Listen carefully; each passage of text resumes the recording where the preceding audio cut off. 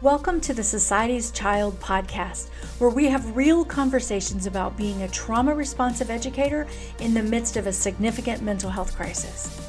Hi, I'm Trish Senzak, a former educator, compassion advocate, and Jesus lover, and I'm so grateful that you're here. Are you feeling confuzzled about your students' behavior and needs? You're not alone. If trauma-informed strategies leave you wondering, what's next? Don't worry. My friend, I've been there too. As a foster mom and a child of complex trauma mixed with my experience as a teacher, it's led me to finding a compassionate, whole child approach that's evidence-based, practical, and transformational, and I'm so eager to share it with you.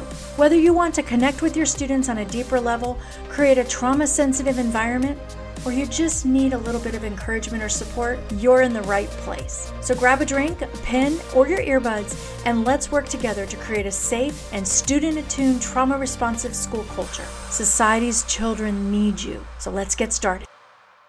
Hey, educator family. Today we are here for another Monday Mindset Matters, and I want to talk to you about being curious. And today, it's about being curious about the makeup of your classrooms, the makeup of your campuses, the makeup of those around you. And I'm not talking about putting makeup on, although sometimes we can wear a mask around that. But it's about curiosity, being in a state of curiosity and having a strong desire to learn or know more about something, more about our kids. It really engages your mind and it puts us in a state of exploration. And I believe it can lead to increased knowledge and creativity around how we can solve this problem, around how do we become trauma responsive and create trauma responsive campuses. I believe that curiosity encourages us to have an open mind approach to the world and really foster a growth and deeper understanding about all kinds of subjects. So here's what I'm going to ask you to do. I'm going to ask you a few questions to be curious about this week. Take it for what it's worth. I'm going to offer a little bit of encouragement and send you on your way for your day at work. So as you look around your campuses, ask yourself, how many of these kids have gone through something that's changed the trajectory of their life forever? Which of these students in front of me have challenges at home that may be a little more challenging than the others in this room? Which of these staff members around me have been through a hard road to get to where they are now? Which of my leaders on this campus struggle with overwhelm, anxiety, depression, or maybe even have a tough life at home?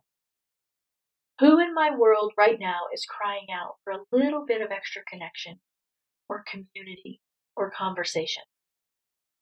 I believe that we as Christian educators are really supposed to live in humility and unity. And I believe that as Paul tells us in Philippians 2:4, and this was when he was talking to the Philippians, and he was talking about how we should be grounded in love and in fellowship with others. And he gave us a scripture that I think really ties into this curiosity thing.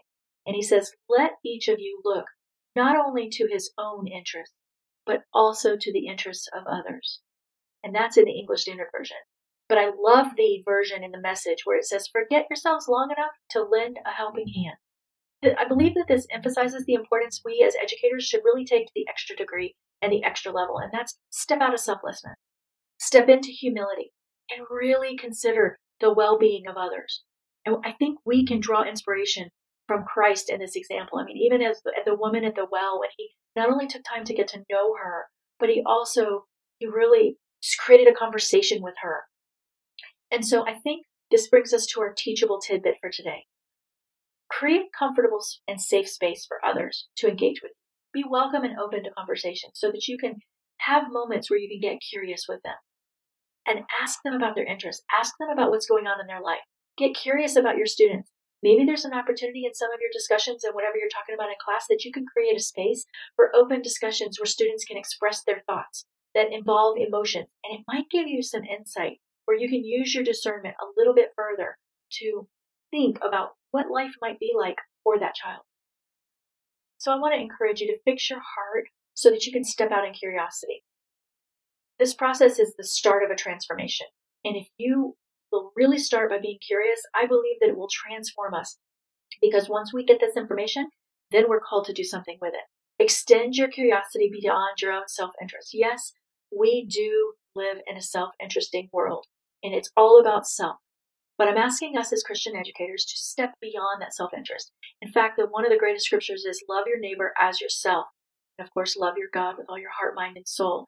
But in order to love others, we have to really give more to others that we would give. The same thing we give to ourselves, we have to magnify that. So educators, you have the power of inspiration in your hand. This is the first step towards understanding, empathy, and growth. And it'll create a tapestry of healing and resilience across our campuses. The impact is not just in what we learn, but in the connections that we forge. And I'm encouraging you, educators, create a legacy of curiosity that goes beyond your classroom. There you go, my friends. Monday, mindset matters. So create a mindset on this Monday that matters and takes you forward in your classroom. Until next time, my friend, be teach-tastic. Have a great week. Hey, amazing educators. Thanks for tuning in. If you found this episode helpful, I'd love for you to hit subscribe and leave a review. Even better, share this episode with a colleague. And hey, I'd love to connect with you on social media. You can even join my Facebook group for some extra support and a dash of inspiration. I've left all the links in the show notes. Until next time, my friend, remember, you're not alone on this journey. You've got this. Keep making a difference and stay teach-tastic.